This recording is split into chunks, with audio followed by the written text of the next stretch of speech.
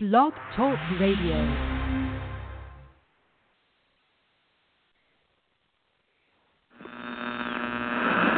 Mr. Pop. The views and opinions of this show do not necessarily reflect the views and opinions of this network and its affiliates.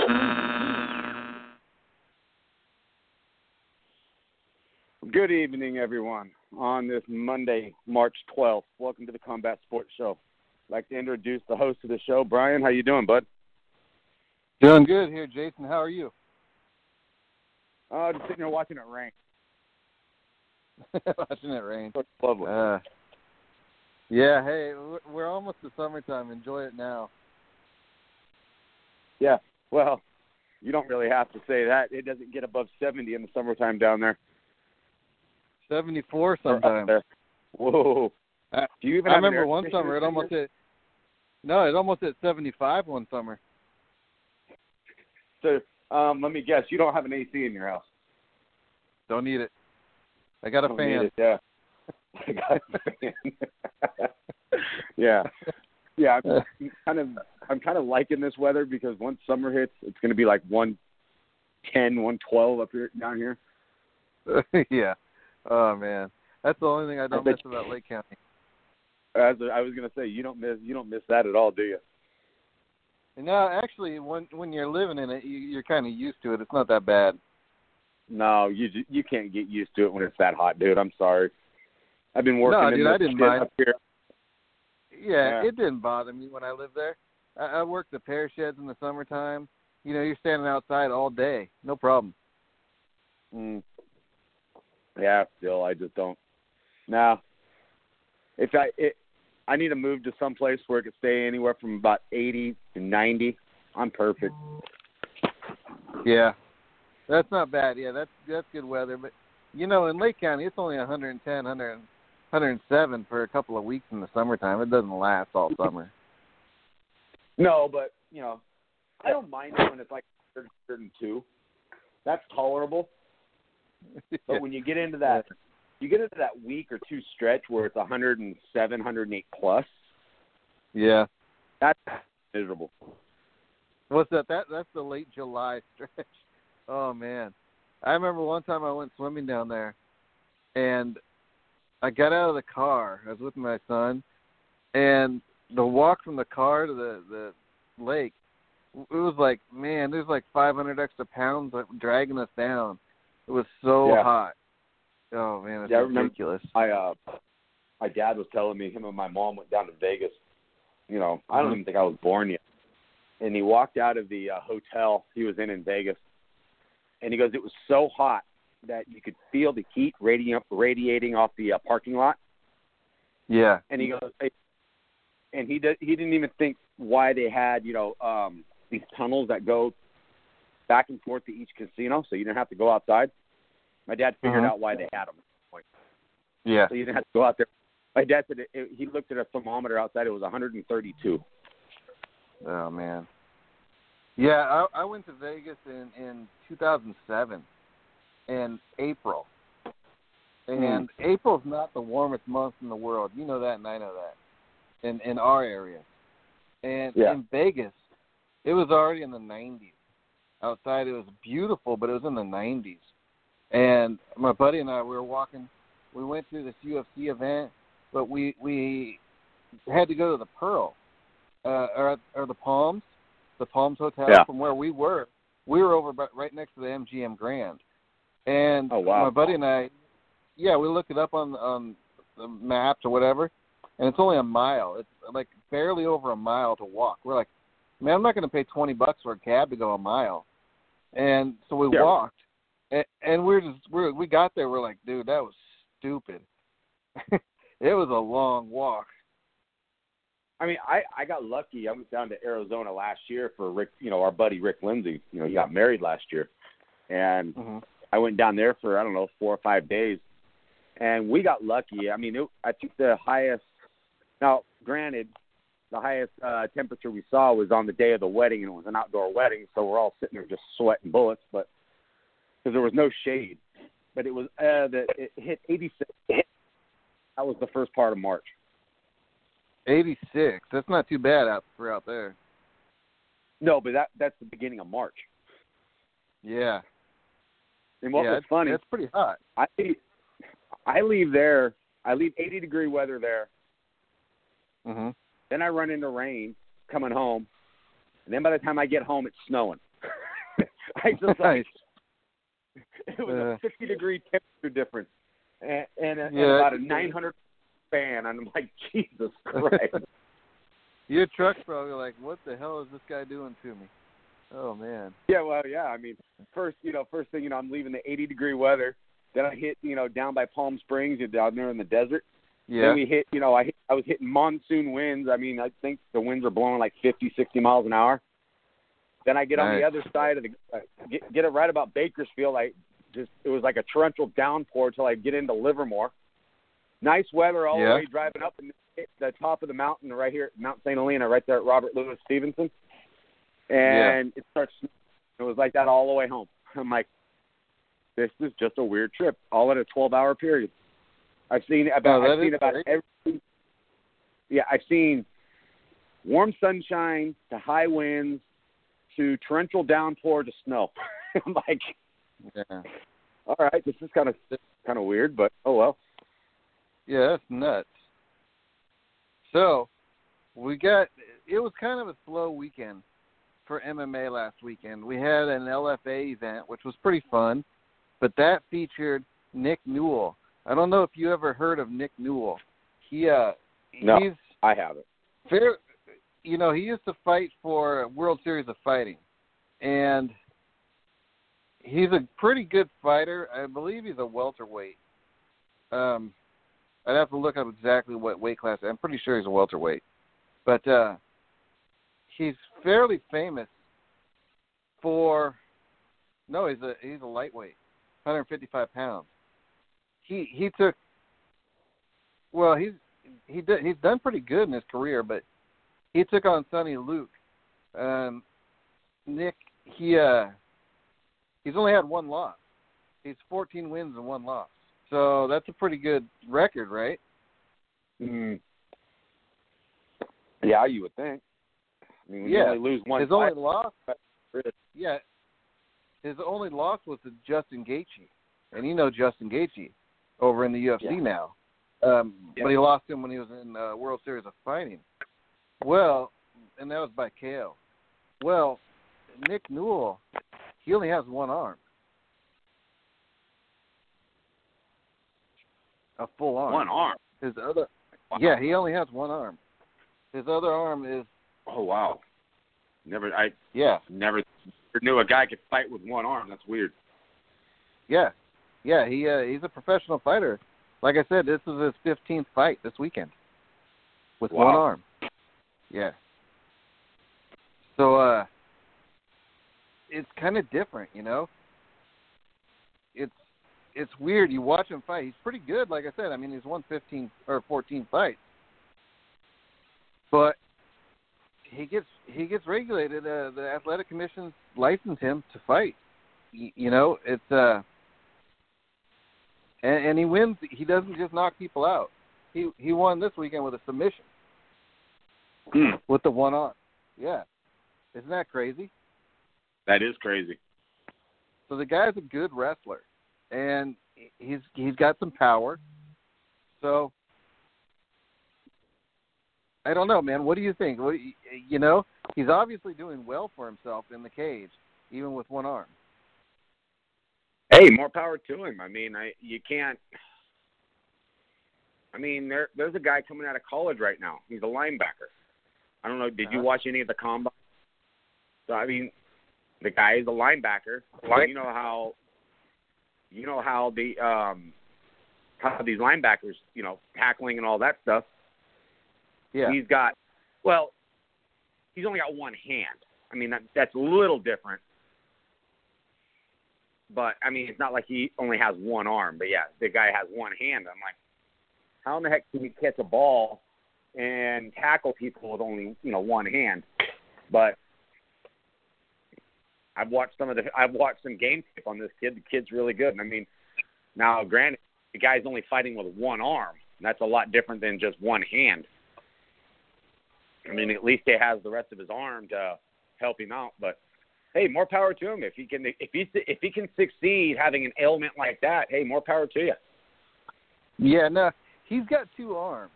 Like I said, the other one goes past his elbow, but there's nothing there. It's like a shortened forearm with no hand.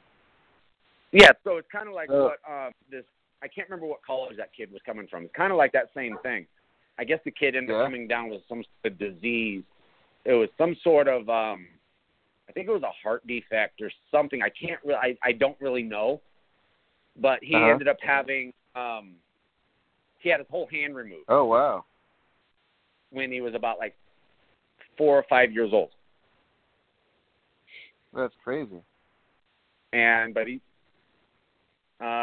decided to pursue a football career, and now he's in the NFL draft. And I'm expecting him to go in the late first round, early second round. I mean, the kid's good, and he's a good person. He's not like a lot of the thug football players. You know what I mean? Yeah. He's very humble. Oh, that's cool. But hey, if people can go into professional sports with an ailment like that, hey, more power to you. You know, yeah, he lost his arm when he was born, so he learned, you know, right off the bat how to work his arm. He wrestled in high school and up through college, I guess. One of the funny things about it is he was roommates with a current WWE wrestler, Kurt Hawkins. And that's when he decided he was going to be a MMA fighter, because they would watch Raw and then The Ultimate Fighter years ago. Yeah. Because that show's been on for 20 years, it seems. No, not 20 years, but The Ultimate Fighter's been on for, man, I say going on 13 years now. You know that? Wow. Yeah. Because I remember watching The Ultimate Fighter back in 2005. Yeah, see, I got out of the MMA. I've been out of MMA for a long time. You know that. I mean, you got me back into it. I can't remember which one it was. I want to say either UFC 2 or UFC 3.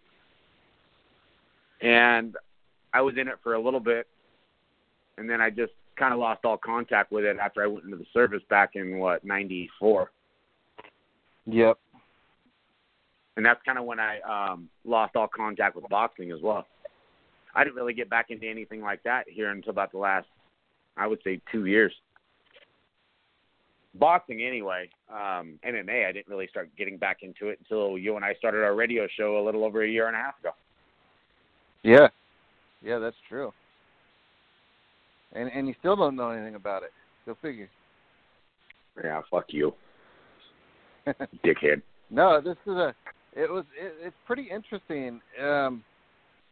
I don't really see a problem with it. I mean, his forearm, he's basically missing the hand. He can defend himself very well with it, grab you with it. His dexterity is very high with that arm. So I don't see a problem with it, you know. It's it is different, and it's a combat sport. And if something puts you at a disadvantage, I would think 100% get the guy out of there. But he's proven that, you know, he may not ever be a top-level fighter, putting him at a disadvantage against anybody. So I'm with you. I say let him go. I mean, honestly, I know the way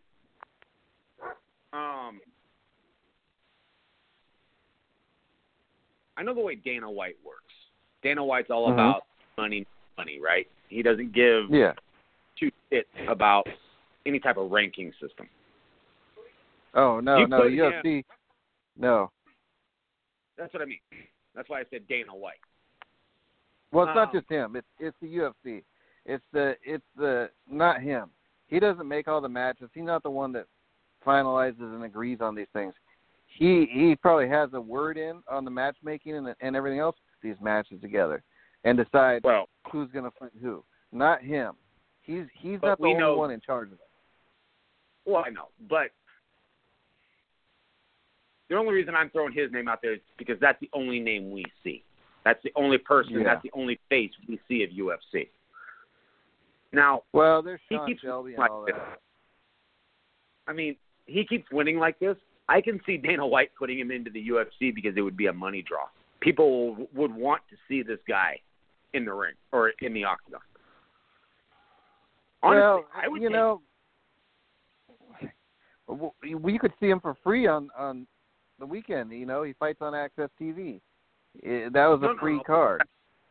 But what I'm saying is I could see him maybe somewhere down the road in the next year, year and a half, maybe getting a U.S. contract.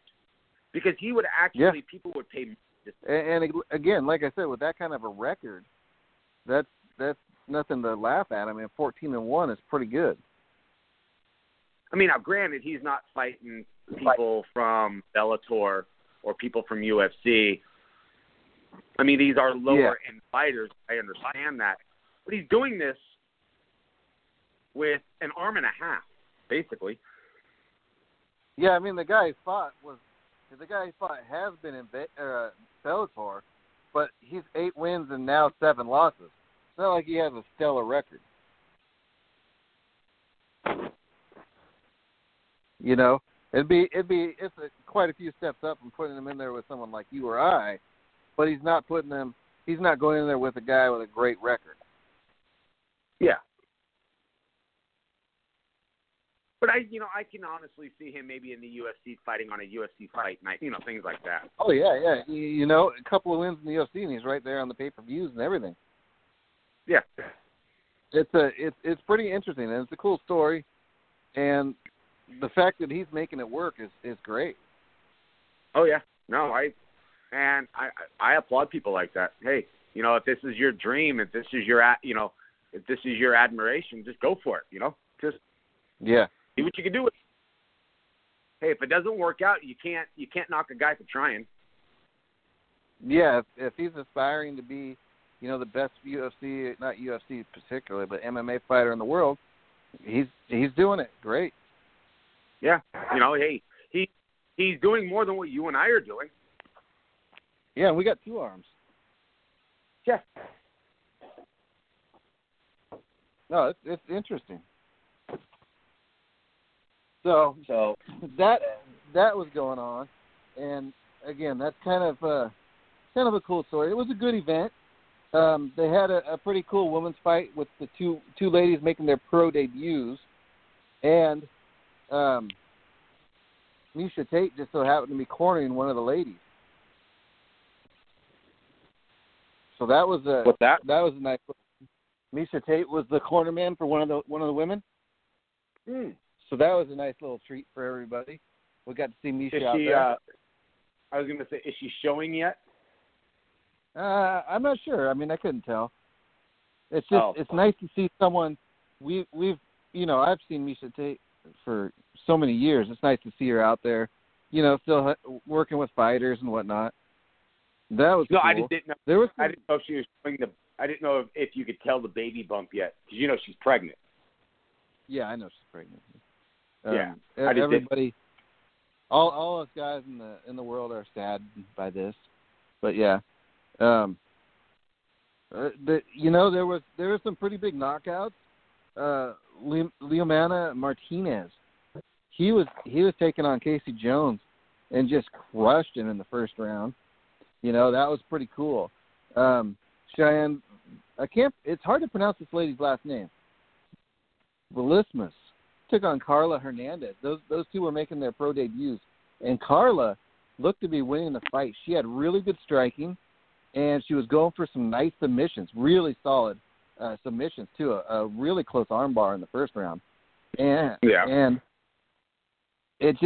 she got caught with a big elbow and took the knockout late in the fight, TKO. Adrian Yanez, he knocked out Nathan Treppengainer, and again, these names are killing me, but there was a nice Darce choke by Jason Langolier. And then, of course, Nick Newell had a neck crank. I'll tell you what, LFA is a really good – it's not the big leagues, like the UFC or Bellator or even World Series of Fighting exactly, but they're right below. They're better than, say, regional shows like I watch at the local casinos or something. They're pretty good stuff, and they're on Access TV. If you get Access TV, you can check. I mean, they're on almost every weekend. It's pretty cool to watch these fights. Oh, it is. It is cool to watch. The lower guys. At least you can kind of get to know some of these guys, and they're when they're at the lower level before they actually start stepping up to either UFC, Bellator, Invicta. Yep. Yeah, I saw a funny photo on the Facebook page you and I belong to, Addicted to the UFC. A lot of guys go on there. They talk about all sorts of stuff. It's kind of fun. Sometimes it gets really stupid. People get offended. That's one thing about MMA is the people on Twitter, Facebook, even Instagram to some extent. Instagram's a little bit different, but people get offended so easily if you don't agree. If they think fighter A is going to win and you say, well, I think fighter B can win, people are so quick to just rip you up and down. Oh, you're a stupid fanboy. You're this, you're that. And it's just nuts to me how fast a normal conversation can go. Very insulting words.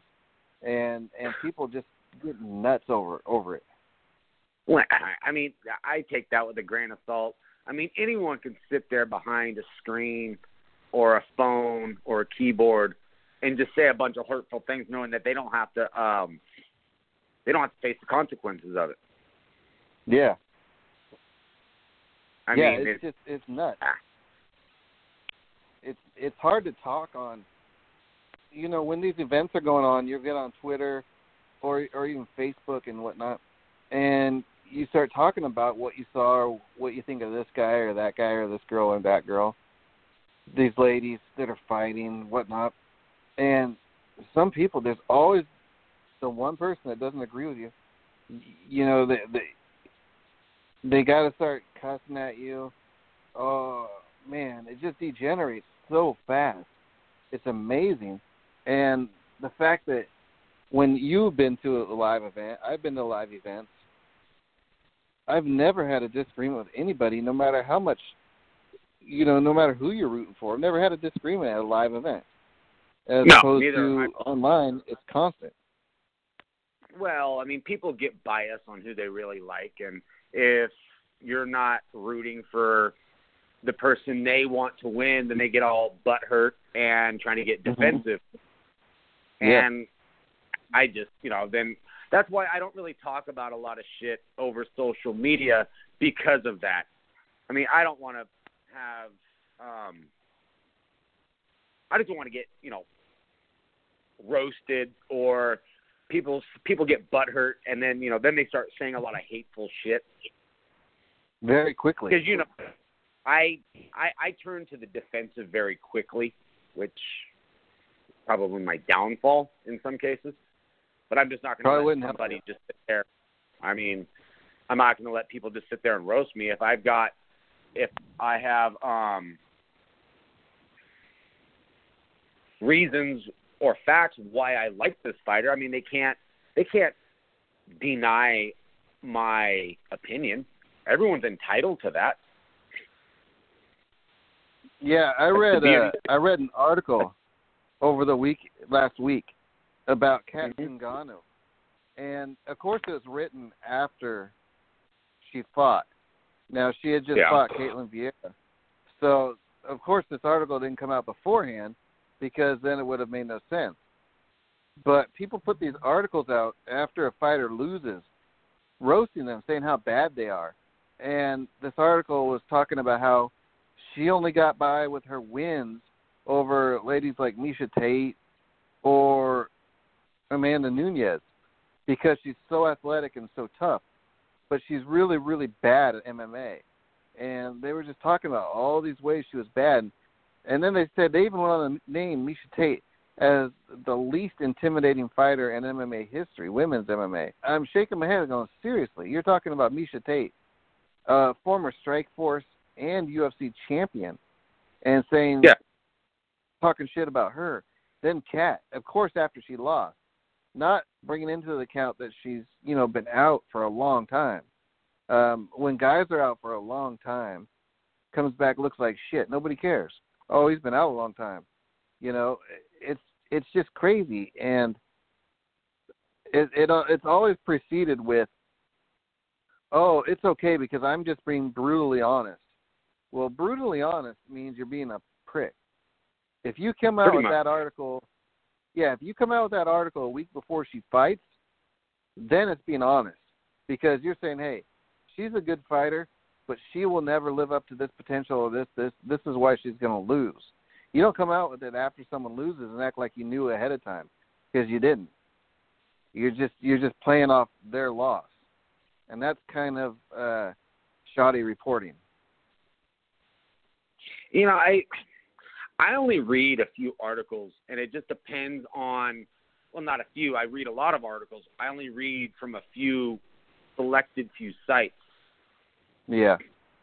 Because a lot of them are bullshit. A lot of them are bogus articles. They hold no truth, no bearing, no nothing of what's really going on. They're just trying to shitstorm. Yeah.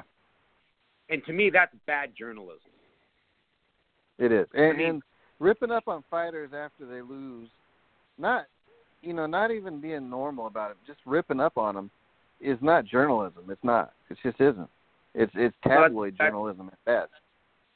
Well, I guess you can honestly say that could be a form of bullying in a sense.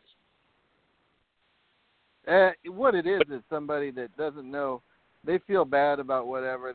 They liked this or that, and they're just they're trying to get people to read their stuff, and the best way to do it is to trash talk, basically. And it's dumb. It's just dumb. It's in the UFC, you got, even in boxing, you got Conor McGregor. He's so famous because he trash talks. It's dumb. The guy wins almost every fight he's been in. He lost at Nate Diaz, but that was short notice, whatever. He destroyed Eddie Alvarez. Destroyed him. I don't even think Conor got hit 5 times. The guy's a terrific fighter, and he resorts to trash talking to make his money. It's crazy. Well, that's just a way to promote the fight.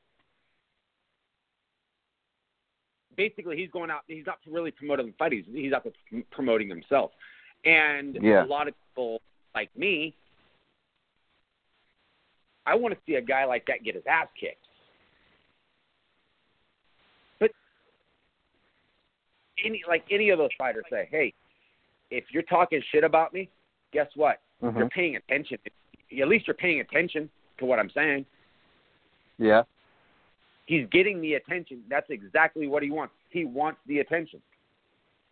That's true.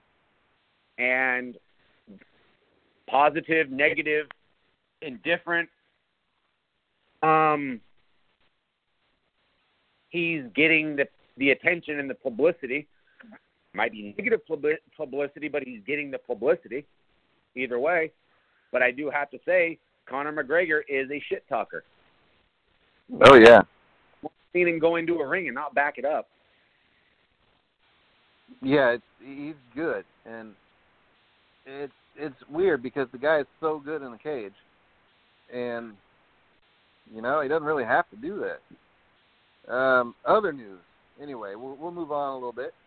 CM Punk apparently says he's ready to go. He says he's returning at UFC 225.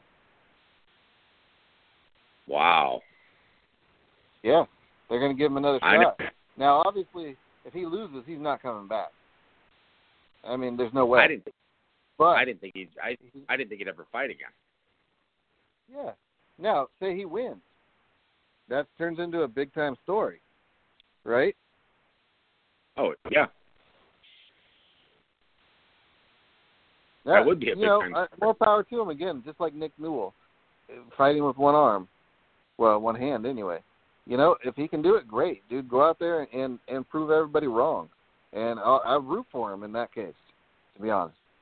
I'm not saying he's good or anything. but he's been training. He's putting the time in, so that's the important part. UFC veteran. I don't know if you know this guy. This guy is pretty cool. Rick Story. Do you know Rick Story? I've heard of him. I don't know much about him. Okay.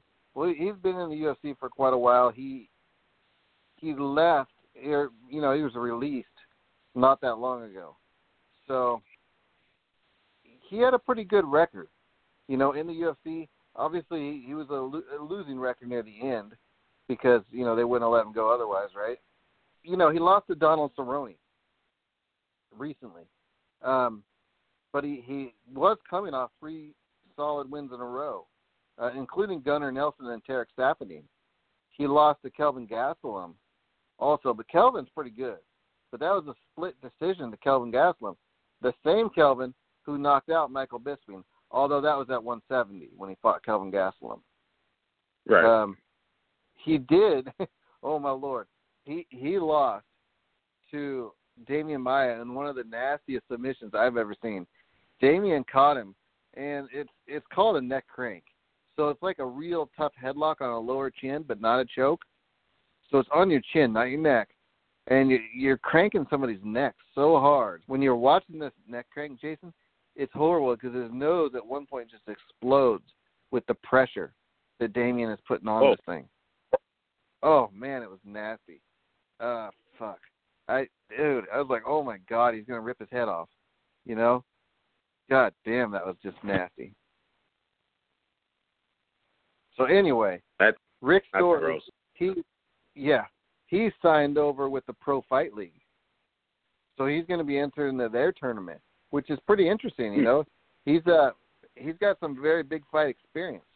So that'd be great. That's a good signing for him, I think. Yeah. Last week we talked about Crow Cop fighting. Did we talk about Crow Cop? I don't know. We talked about a lot of stuff last week. I really can't remember what we dove into. Well, okay. No, I don't think it was Bellator. last week. It might have been the week before last week. We had that big interview last week, which took up 3/4 of our show. A lot. Yeah. Anyway, Bellator has announced the next fight for Roy Nelson. He's going to be taking on legendary MMA fighter Mirko Crow Cop Slipovich. Well, Crow Cop, he was in the UFC. He was extremely famous in Japan and Pride. Came to the UFC, left, came back, didn't do all that great, didn't do horrible, but just never lived up to expectations in the United States like he did in Japan. Coincidentally, he failed a drug test for HGH. Now, they didn't do a spinal tap, so I don't know how they got it. You've always said that they can only tell HGH by a spinal tap, but they did a regular standard blood test and found the HGH in the system. Wow, I didn't know HGH would show up in your bloodstream. Now, the only reason I've ever said that is because that's what I've always heard from the baseball writers. Because HGH was very big in baseball. Yeah, quite honestly, Jason, if you only read Mad Magazine, you're not going to get the whole truth. I'm just saying you might want to broaden your horizons a little. So, fuck you. Before you kick my ass too bad, let me get on to something else. No, maybe, you know what? I know what you're talking about, and back when HGH was a big thing when you and I were watching, back when we were watching baseball with, like, Bonds was coming up and HGH was just becoming known, maybe that was the only way to tell back then. I'm not sure. Yeah, well, but anyway. And that goes all the way back to Balco. So yeah, exactly. How long has it been since the Balco report? That's got to be 10, that was 15 years. 2002. Yeah, exactly. Oh, longer than that. Holy crap, it's 16 years. Yeah. So he gets dinged for HGH, and subsequently he retires. He retired from fighting. Never really served a suspension because he retired, but not only did he retire, he left the UFC, then he started fighting again in Japan. So he's fighting in Europe when technically he's suspended over here in the United States. So he can't fight in the United States. Now, it's been over 2 years, but he was active during those 2 years. does his suspension really count as served, or he signed a fight for Bellator at Bellator 200 against Roy Nelson? Here's the catch, though. That's going to be in London. It's not in the United States. Can he still fight? What about his suspension? Like, what's going on there? The Bellator fight in London at Bellator 200 coming up in a month or so is actually going to be overseen by the Mohegan Sun Tribal Commission, Athletic Commission, sorry. And refresh my memory, where are they out of? What's that? Where are they from? Who? The Mohegan Sun Tribal Commission. Somewhere back east. It's tribal. They fight in Mohegan Sun Casino a lot. Bellator does. So he's been fighting in Rinzin in Japan. You know, what's crazy is they knew he was suspended here in the United States, in Japan. But he goes ahead and he knew it. He knows it. Okay, he failed the drug test. But he goes ahead and keeps fighting in Japan. Now, what's to stop anybody? Anderson Silva, not that the UFC would release him, but if he gets dinged, even John Jones, there you go. Let's talk about John Jones. So he's already suspended for what, a full year? Or is it 2 years from the California State Athletic Commission? 2 years. 2 years. If the UFC just releases him, he could go right now, literally tomorrow, and fight in Japan with no issues. That's why, and I think UFC is smart, is they won't release John Jones for that reason. They don't want John Jones to make any money. No, it's not that John Jones makes money. It's not that. Excuse me. He can't fight because he's still under contract. Yeah, it's not that they don't want John Jones to make money. They don't want to not be making money off of him. Is what I think it comes down to. Well, in a sense, they don't want John Jones to make any money, so they're going to hold the ties to him. So he can't go overseas and fight. Nope. No, but if they released him, if the UFC releases him from his contract, he can immediately go fight in Rinzin. Oh, if UFC releases him from his contract, I guarantee you I know who would pick up John Jones. Bellator would pick him up. No. Bellator probably couldn't because they're promoted out of the United States. And they would never be able to have him fight in the United States. Where they make the most money. Well, then he would be forced to go overseas, just like this other guy did. Yeah. But now Bellator, knowing he had the suspension, is going to take him. And Bellator is throwing it, Scott Coker's throwing it on Rinzin. They said, why didn't they go after him 2 years when they started fighting for Rinzin? He's talking about like Rinzin and the athletic commissions. Right. But there's nothing they could do. He's fighting out of their jurisdiction. So say Crow Cop wanted to fight in New York. No way. California, no way. Nevada, no way. But he wants to fight in another country? Well, we don't have jurisdiction over there. Now, and I don't know why we wouldn't have any jurisdiction over there. This is, it's a U.S. sanctioned fight, right? They're just holding it in London. Bellator, yes. Yeah. So I don't even know how he can fight through Bellator since Bellator is sanctioned in the United States. It is a United States business, if I'm not mistaken, right? Yes. I mean, UFC holds fights overseas. Very often, yes. Any different from fighting from Bellator to UFC if he's not fighting on U.S. soil?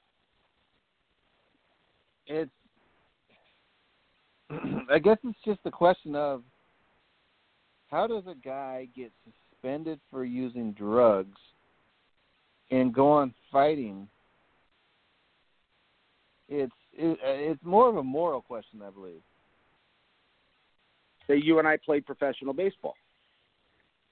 Well, we were down only one of us was good enough. Only one of us, and that's the one talking, was good enough to play professional ball. You weren't even good enough to play professional ball, you fuck. But hey, we don't need to get you into played that. high school ball. You didn't even play high school ball. I made a high school team. And Podunk Lakeport. Fucking hey, they had to we bring won. you on.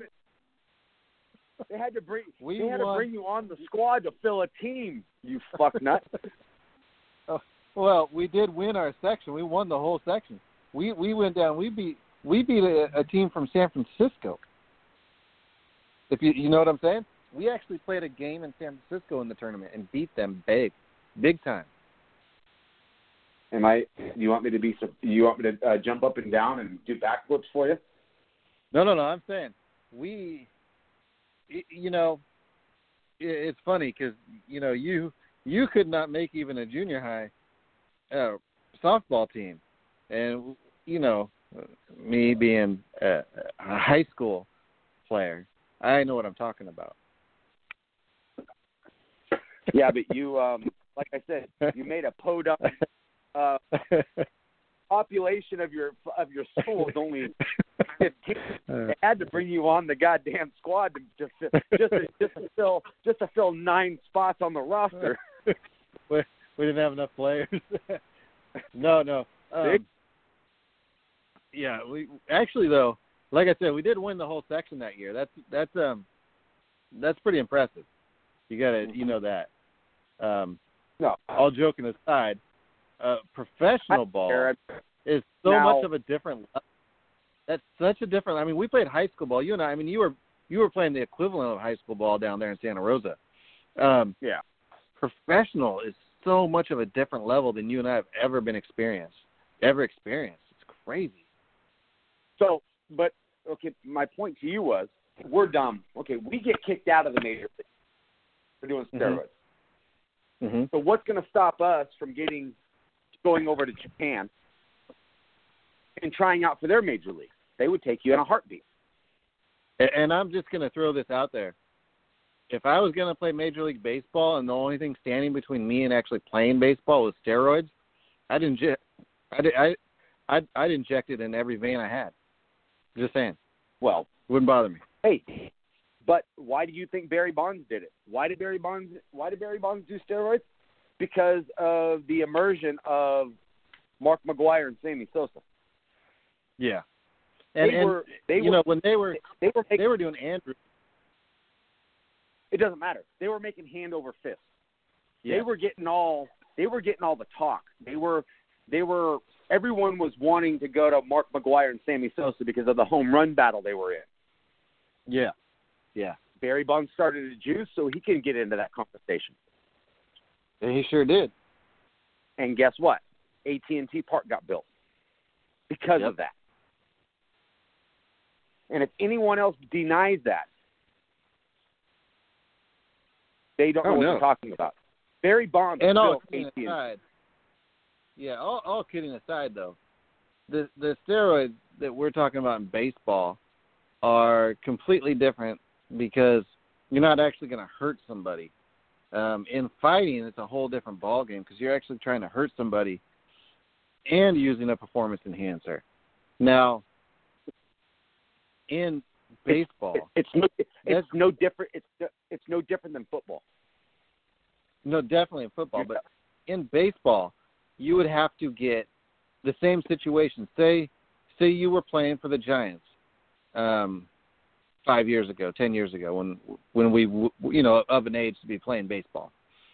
Yeah. And you got hit with steroid suspension. You got caught using clenbuterol. I don't know. Shit, I don't even know a great steroid right now, to be honest with you. Anyway, you got hit with a steroid suspension. Now, if the team doesn't release you, 50 games. No. If the team doesn't release you, you have to serve out your suspension. But say immediately the Giants say, you know what, this guy got suspended. We're done with him. He's gone. He's released. Then you're free to go to Japan, and you can go play the next day, because whatever MLB decides however long your suspension is. What is it, 60 games? 50 games, right? 50 games. Well, 50. I don't know what it is anymore because you're not hearing about it much anymore, but as far as I know, it was 50 games for your first offense. Yeah. So 50 games, but you can go to Japan if you get released the next day and be playing for them. And that's totally legit. That's crazy. And that's what Krokop did. You know, that's exactly what he did. He did the right thing. Japan. I would have done the same thing. Well, he did, you know, it's what he did. I'm not saying it's the right thing. I'm saying it's what he did. So he went back to Japan. Now, he's from Europe. He is from Croatia. That's why they call him Krokop, Croatian cop. He was a anti-terrorist police officer there and a very, very good fighter as well. But now he wants to come back. So there's the issue. Should he be allowed to fight for, you know, at the very least, he's not even fighting in the United States, but he's still fighting for a U.S.-based MMA organization. Should that be allowed, or should he have to actually serve his suspension? And by suspension, they mean non-fighting suspension, not fighting in the United States suspension. You know, but we have to read the fine print on that. I mean, I don't know how the suspension was written up. Now, is that just a UFC suspension, or is that a MMA suspension? No, they suspend him from any. The athletic commission suspends him. The UFC released him. That suspension is still valid here in that state. If it was California or Nevada or whatever. Well, I do remember Mike Tyson got banned. Yeah. He could never fight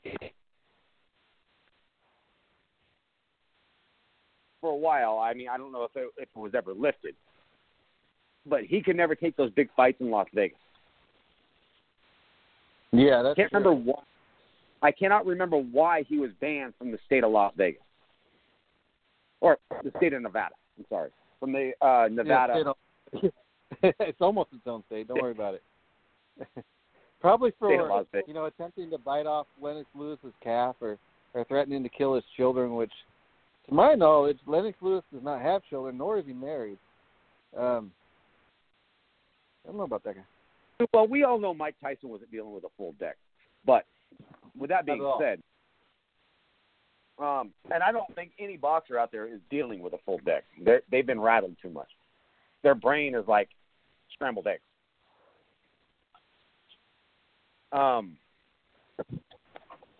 But he got banned from the state of Nevada.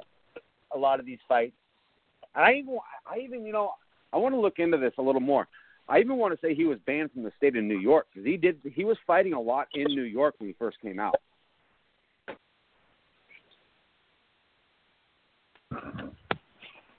Yeah, he also fought in California. Remember, he fought Jerry Cooney. I think that was in California, wasn't it? That real old white guy. Yeah, I mean, he fought all over the United States. Yeah. But if I'm not mistaken, didn't he take that title fight with Buster Douglas in Japan? That was in Japan, yes. There must have been a reason why he had to go to Japan to take this title fight. No, that was back in the early 90s, though, you know. And I know, speaking of... Why? Well, speaking of, I was watching this interview with Randy Macho Man Savage. You know who that is, right? I do. Okay. So he was on the Arsenio Hall show before an event back in the day. And this was when the WWE actually had gone to Mike Tyson and he had agreed to come onto a show. But that was before he lost his title and went nuts. So it was Buster Douglas that actually ended up being on the event. And they were talking about that. Arsenio Hall was asking Macho Man about Mike Tyson, and he was just hilarious. He's all, "Oh, Mike Tyson," in Macho Man's voice. He's all, "He's been in the news a little bit, hasn't he?" and everybody was cracking up. And for the life of me, I can't remember what was going on back then. I think right after he lost, was that when he got hit with the rape case, or didn't he have one more fight after that Douglas loss? I want to look at that more, but I want to say right after he lost, he kind of went off the deep end, and then he came up with that rape case, and then he came out of prison because she said it wasn't true, but this was after 5 years of him being incarcerated. No, and 3. Then he was only in there 3. What's that? He was only in there 3 years. It don't matter. He was incarcerated for a while. Yeah. He was never the same when he came out of prison. No, 3 years is a long time to be away from that boxing. It just is. Well, the only thing you can't train. The only thing you really can do is lift weights. And he actually came back. Then, I thought he looked like he was in better shape. Yeah, I just can't imagine he got in too many fights in prison. Oh, no one was going to mess with him. No, I doubt it. I doubt he even made it into the general population in 3 years. I mean, they couldn't have done that, could they? Because imagine how many of those guys would have just wanted to fight him just to say they fought Mike Tyson. No, they would have put him. No, they don't put child molesters or rapists in general pop. This is by what I understand and by what I've read, because those guys are going to make guys in prison.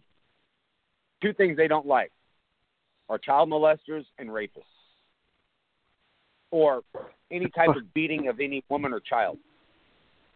It's funny because they ended up, they end up doing the raping in prison, which is funny, Very true, but they don't put those type of guys because they don't like people that have anything to do with women or children in prison.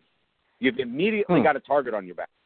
I watch a lot of these prison shows, like on National Geographic and the Discovery Channel. Yeah. And they've even stated it. Wow, very interesting. Yeah, you can go to prison for murdering a man. Yeah. Protecting your family, dealing drugs, you're fine. Put into prison for rape, child molestation, killing a child, killing a woman, things along those lines. Yeah. They put you in protective custody because, of course, the prison doesn't want a murder on their hands. They don't want to deal with that. And with the power of Mike Tyson, those guys, you hit them once. Mike Tyson's got the ability to hit somebody once and kill them. He's a trained. Yeah. Yeah, he will really hurt you. Plus, he's a celebrity. Yeah. I don't think Mike Tyson was around a lot of people. And that could be a reason why he came out so crazy.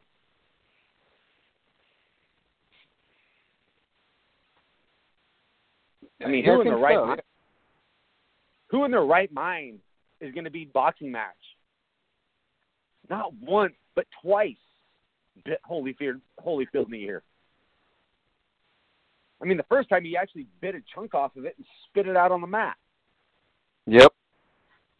And I want to say it was... in Mike Tyson's defense, Holyfield was a dirty fighter, and Holyfield headbutted him at least 4 times in the first round. Tyson had a huge gash on his head from Holyfield headbutting him, and he got pissed off. It wasn't like it was a straight up fight. Holyfield was fighting dirty as fuck, as Holyfield did. Holyfield was just that type of fighter. But in Holyfield's defense, clean because he was never warned or docked points for it. Well, no, Holyfield was warned near the end, but he should have been warned so many times because he always led with his head. He really did. He jumped in with his head so many times, and it was ridiculous. That guy was a dirty-ass fighter. Plus, not to mention the fact that he used to fight at like 180, and then all of a sudden he comes back a couple months later at 240, full of muscle. Yeah. It's crazy. That guy was a dirty fucking fighter. Not that he wasn't a good fighter. Don't get me wrong, but he was dirty. Back in the late 80s, early 90s, maybe through the midway through the 90s, do you think they were really regulating steroids back then? They couldn't have been, because he would have the hole in the cup. I mean, and again, I'm not saying I wasn't a big fan of Holyfield either. I loved watching that guy fight, but he was a dirty fighter. Because Mike Tyson never showed the signs of blowing up. Mike Tyson was the same size as he was. I mean, of course, you gain weight as you get older. Yeah, he ranged from about 220 to 230. He didn't get above 230. I want to say he was ranging anywhere from 215 to 245. Just like anyone else. He never even hit 245. Jason. I bet you Mike Tyson was walking around back then. I want to say he was walking around at 240, 245 walking weight. Fighting weight, he didn't cut weight. 220. 220. He was, but he wasn't like. But it doesn't matter. Mike Tyson's physique never changed. No, it didn't, did it? It never changed. Oh, of course, it changed later on in his career because he was getting older. Yeah. But when he was fighting constantly, when he was on top, his physique never changed. It's not like Barry Bonds, where he was a skinny rail when he played for the Pittsburgh Pirates. And then a couple years into playing with the Giants, he blew up like a balloon. He looked just the mammoth of a man. Even his head got bigger. Remember? Even his head got bigger. That's the best part. Yeah, his head was as big as Bruce Bochy. Oh, Bochy's man. Bruce Bochy's got a huge melon. Yeah. What do they say? His fitted hat size is a size 12? Jeez. Mine is what, 6 and an eighth on a fitted cap. Yeah, that's crazy. His head is twice the size of mine. Jesus Christ, Bruce. Funny story. Back in high school again, when I played baseball, we all got fitted caps because the school I played for, they let us get fitted caps, for the team, which was exciting. You know how that is back in the 90s. And I remember we had to size our heads, and I believe I was a 7, something like that. Well, the only way I had to size my head was this guy. He said, "Hey, try my hat on and see if it fits you." And back then, you know how kids are with their hair back then. I could not handle having a hat on my head. It was gonna mess my hair up. Let me get you. So I put you got no, I put his hat on barely. I said, "Dude, this doesn't fit. I need a 7.5." So I literally got a size, at least a half a size bigger than what I needed. I played a whole season with a hat that was so fucking big on my head, I couldn't even see. That's funny. Just because I didn't want to mess my hair up. It was ridiculous. Man, it was the worst move I ever made. Dumbass. Tell me about it. I didn't give a fuck what my hair looked like back in high school. Yes, you did, and I know you did. Actually, no, I didn't. I always wear a ball cap anyway. No, I didn't wear caps, but except for baseball. It was just, man, that was funny. That was my first experience also with a fitted cap, though. You know how it is growing up Little League Baseball? Kids don't know about them. Probably maybe nowadays they know a little bit more about them, but back then it was all those adjustable hats, man. That's all I'd ever worn. And, it was different. I remember a story back when we were playing ball. Yeah. So, I don't know how your jersey got left at my house, but I wore it.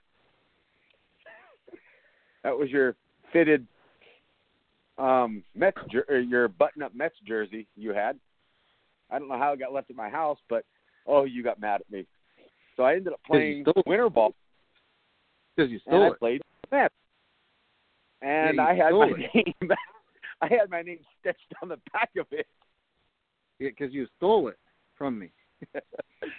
It didn't get left at your house. You stole it. I didn't steal it. It got left in my house. Yes, I brought it down and showed you this really cool Mets jersey I bought, and it was gone out of my bag when I left because you stole it. No, you left it in my laundry. I did not leave it in your laundry. I wouldn't wash that thing at your house. Why? Nor would I ever get it dirty. I never wore the damn. I never even had a chance to wear it. And then and then I ended up having my name stitched on the back of it. Oh, you were never pissed. Yeah, you still owe me one too, by the way, because I never got that back. Next time I see you, you better have a Mets jersey in your hand. I'm just saying. With what money? I'm unemployed, fucker.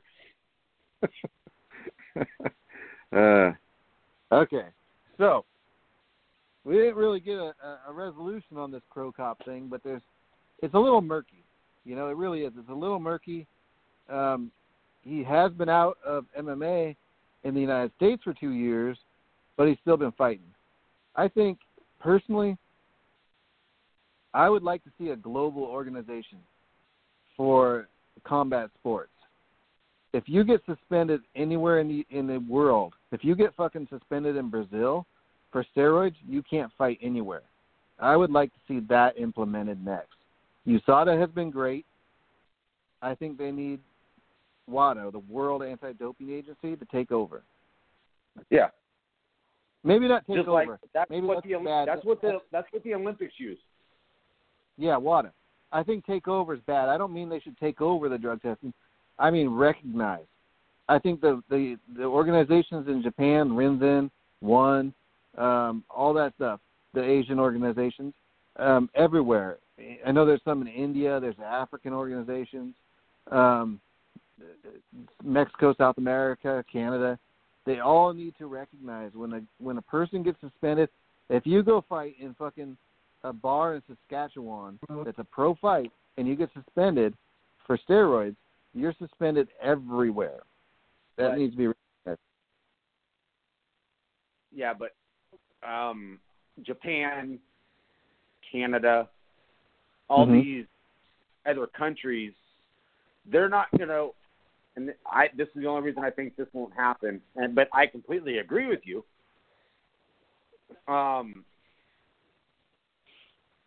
Okay, you get popped in UFC, you get popped in Bellator, you get popped in Invicta, whatever. Yeah. Those are all U.S.-based companies. Even though, yes, they do fight out of the country. But now, okay, he got suspended. So he decided to go fight in Japan or wherever he decided to. They're not going to turn down that money because he's going to put people in the seats. Mm-hmm. That's the only reason I think that won't happen. But I do agree with you. They need to get WADA or these other international drug agencies involved, or drug testing agencies. Let me, rephrase that. Like USADA. Yeah. USADA is good. But if they want to make this worldwide, they need to do something like the Olympics does. The Olympics doesn't use USADA. They use WADA. Because when you're, on the Olympics, it's all, it's worldwide. So everything's got to be fair. Yes. Very true. So, but I don't think that would happen. No. On top of this, we have learned Rashad Evans is moving back up to 205 pounds, and he's going to be fighting Anthony Smith at UFC 225. Rashad is a guy. He was on the Ultimate Fighter 2, won that tournament, the heavyweight tournament, dropped to 205, won the title there, lost it. A very good fighter. Been around for a long time. I have to imagine this is really close to his last fight. And a little bit more news. I mean, we don't have much more to go on today. But I do want to talk to you, Jason, about this. Now, this comes straight from the mouth of Chael Sonnen. He says George St. Pierre versus Conor McGregor is going to happen. Really? Yes. For all the shit Chael Sonnen talks, he is almost always right when he talks about stuff like this.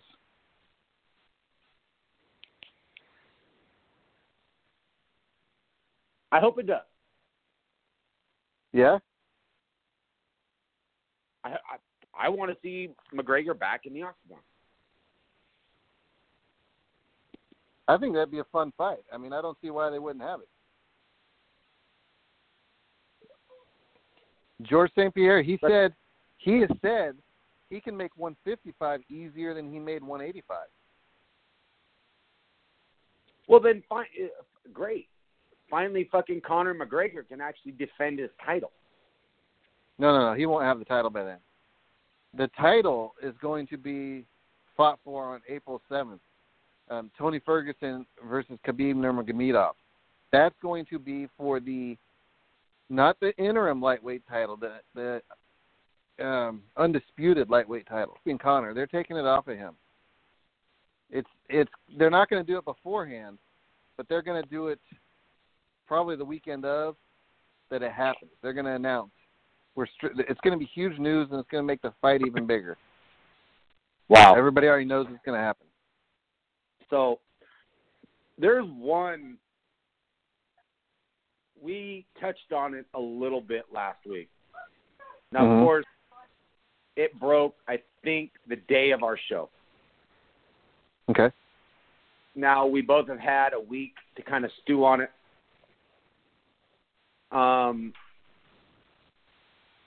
Because my position has changed. And this is going back. This is the good one. Hold on. Goes, Before we get into that, though, what do you think of this fight, Conor and George? I think I'm going to take I'll take GSP in that fight. That's a good fight, though. I think it is. George St. Pierre, he was maybe not currently, but he was the best welterweight ever. Best welterweight fighter ever. Goes up and finishes Michael Bisping for the title at 185. Now, could he beat some of the other heavier middleweights? We're not sure. But could he actually drop down to 155 successfully? And you think he would just wipe the floor with Conor, or you think it'd be a good fight? What do you think? No. I think it's going to be a good fight. I just see GSP winning this fight. I would think he would dominate that fight. I wouldn't say dominate. Conor is too good of a fighter to be dominated. St. Pierre, I just think he would absolutely ragdoll Conor McGregor. Ragdoll him. And he might, but I really think it's going to be a lot closer of a fight than what you think. I think it would be about as close as Conor McGregor versus you. Or I. I think George St. Pierre. No, I think George would handle Conor about the way Conor would handle one of us. Maybe even both of us. Yeah, you and I couldn't even get into a ring with Conor McGregor. I mean, if you and I together, he'd have us both knocked out. If you and I together, if we got together and actually could tackle him at the same time, we might last more than 30 seconds if we could hold him down for a little bit. But I wouldn't think it would last very long. It's not going to. It wouldn't take him all that long to knock us out, probably. Or at least put us in a little ball. Oh no! Get us in the fetal position in the cage. Now what he'll do? He'll just fucking run up. He'll run up and pull up a WWE move on us, and he'll make us headbutt each other. That's the way we knock out. That would be the most embarrassing way to go out, man. The last thing I remember is your ugly face coming right at mine. Oh man, I'd be like, God damn it, he got us again. Oh, right? Oh, yeah. Shit. No, okay, so, I think it's going to be a better fight. I think so, but before we go, now I want you to talk about the big story from last week. This was a big story last week, and it still is. Tell everybody what you learned over the week, and what you think about the test results for Canelo Alvarez. So, just to kind of refresh everyone's memory, Canelo Alvarez tested positive for clenbuterol. Mm-hmm. Now, what I've learned doing a little research over the last week, you already gave us your opinion. And why don't you refresh everyone's mind before I get into this? What was your opinion on the whole thing? My opinion was he was dirty. I don't believe that he didn't know everybody. This is a professional athlete that makes his living on his diet. He's got nutritionists, dietitians, et cetera, et cetera, et cetera. Right. My opinion was he was either coming off a cycle or the masking agent, whatever he used, didn't work, and he's dirty.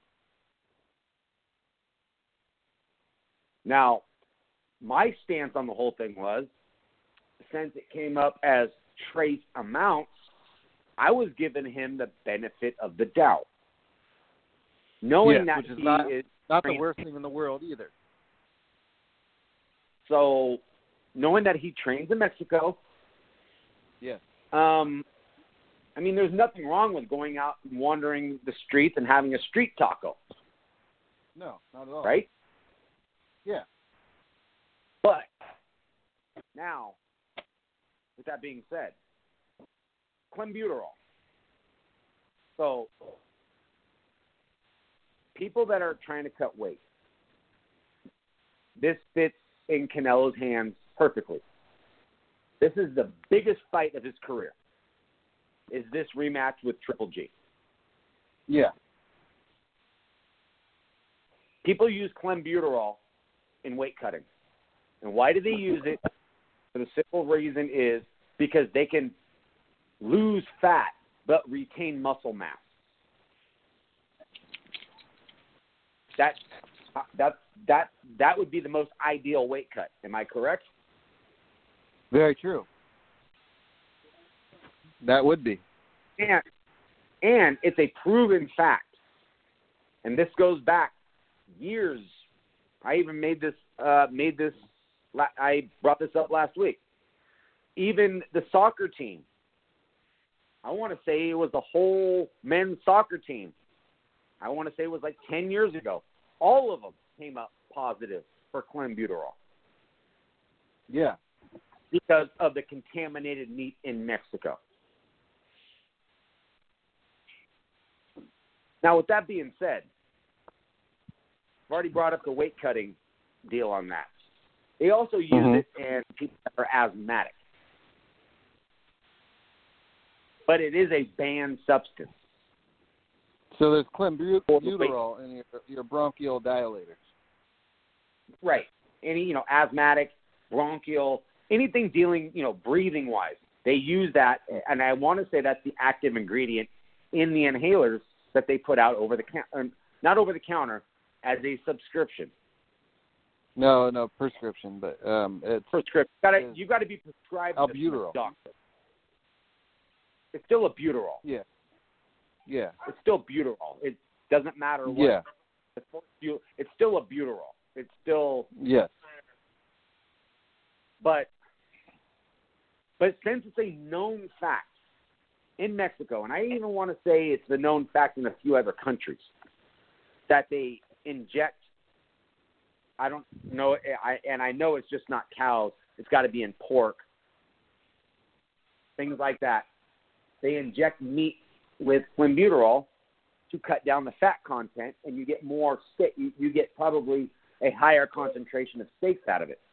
Knowing that Mexico, this has been a problem in Mexico for probably as long as we don't know. No, these Mexican athletes cannot use this as an excuse. Nope. Especially with Canelo Alvarez. Yeah. This is his living. He's a trained fighter. He trains in Mexico. He's a millionaire. He's got dietitians. He's got nutritionists. He's got everything. There's no way he should be popping dirty because of contaminated meat. He did this, but he did this to himself. He knew what he did. Yeah. It doesn't matter again, if you took this unknowingly. Yeah. You've got to be responsible for what goes into your body. No, I think he knew. But on top of that, the thing about this is, regardless of if he knew or didn't know, or if he's coming off a cycle or going on, whatever, he still only tested positive for trace amounts. Therefore, the fight is not called off. So the big question here is, if you're Triple G, if you're Gennady, do you say, you know what, I believe you're dirty, I'm calling this off. I'm saying I'm not fighting a dirty fighter. I'm going to wait and say, I know they're scheduled to fight May 5th. And he says, you know what, I'm not going to fight you until you clean drug tests. Right. Would you blame him for that? I would. No, I would. I was just going to bring that up before, and you beat me to the punch. Oh, okay. I'm surprised. See what happens when we don't go over the show ahead of time? No. This is what, this is why we do these shows. I'm glad you brought that up because I was getting ready to bring that up. If I was Triple G, I would say yes, a minimum of 6 months of clean drug tests. And then, you know what? Then if he was using clenbuterol, he's lost all benefits of that after 6 months. Yeah. Yeah. He's only a few months away from this fight. So he's already reaped the benefits of it. Much, much different physique. Very, very much so a different physique on those guys. Oh, much different physique. Alvarez is he's pretty built. He is. And I can't remember the fighter's name, but he got popped. And he got tested dirty after a fight. It was a boxer. Yeah. They had a rematch. And guess what?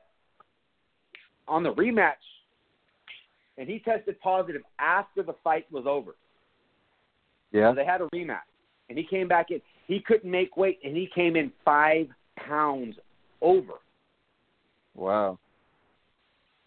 You telling me that wasn't the he made weight because of the advantages of clenbuterol in the previous fight? Or whatever he used. I do recall Lennox Lewis what's that? No, he got popped for clenbuterol.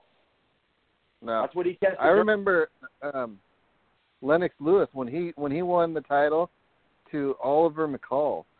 Oliver was represented by Don King, and Lennox Lewis got knocked out, I believe, in the 3rd round by McCall. Oh, wow. And it was a huge deal back then. But they interviewed McCall, and he looked like he was going to tear somebody's head off. He could not stand still. He was all over the ring.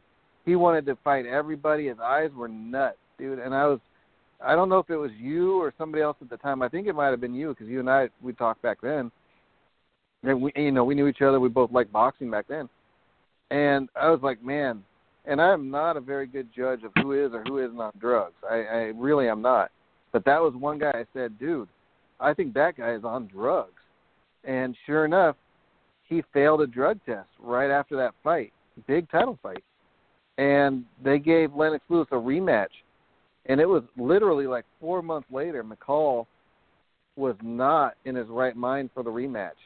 He was coming off the drugs, and he was on more than steroids. He was on some hard drugs. And he actually started crying in the middle of the fight, and they called the fight because McCall couldn't go on. He couldn't stop crying. Wow. Very, very strange. And it just tells you what it tells you about boxing. I mean, McCall coming off whatever drugs he was on. I mean, I want to talk. He was on hard drugs. He was on crack or something, like literally crack. The fact that he was allowed to fight on crack was horrible. The fact that he was made to fight a couple months later, it's horrible. He shouldn't have been anywhere near a ring until he got his mind right and his body right, getting off of those drugs. This is terrible. Yeah, I mean, a lot of those. And they didn't care. A lot of those, Nobody cared because he was making the money. A lot of those hard drugs, they do something with your head. Yeah. Very sad. So, no, I just wanted, after doing a little more research on that, and I didn't have enough time before our last show to do much research because I think I broke it to you a couple hours prior to the show, and I just got super busy. Yeah. So we just kind of won it. But now that I've had a little time to kind of read up on it and read some, I honestly think if I was Triple G, I would not take this fight. No, I'm surprised this news hasn't blown up all over everywhere, because this is a big deal. It is a big deal. And, okay, he's already tested positive twice, and those drug tests were a few days of each other. Wow. Yes, it was only trace amounts. I don't care. That No. tells me he's coming off the end of a cycle. Yeah. And it's only a few months away from, but he has already reaped the benefits of this weight cut because of that clenbuterol. Yeah. If I was Triple G, I would say, and I completely agree with you, no, let's take this at the end of the year. I want to see you clean from here on out. Now, Canelo is moved his training camp to the United States since then, and he is doing voluntary drug tests. I don't know how to take that. He's volunteering someone else's urine for the drug test. I'm just kidding. It could be. Yeah. No. I don't. That's I just not don't it. understand how. Yeah, I understand if the amount is so low that they wouldn't normally suspend you anyway, then fine. But I would still be very hesitant if I was Triple G, and I would be very, very wary of this fight. Now, I'm glad Canelo's moved his camp and is doing what he needs to do to appear clean. And I still, even though I don't think he's 100% clean, I still hope that this was just a mistake. That would be amazing. That'd be great. That'd be great for him. He went out and, like you said, he got a street taco or whatever, or went to a night. It doesn't matter if it's a street taco or a restaurant taco, whatever, and not just it don't taco, matter. but you know what I'm saying. Yeah, he went out and had a couple of meals off his plan and got contaminated a little bit. It's great. That makes me feel very, very good about this guy. I don't think so, but if it's true, great. The only thing that is kind of striking me is I won't say he looked bad. Yeah. I think Triple G got hosed. Triple G controlled that fight.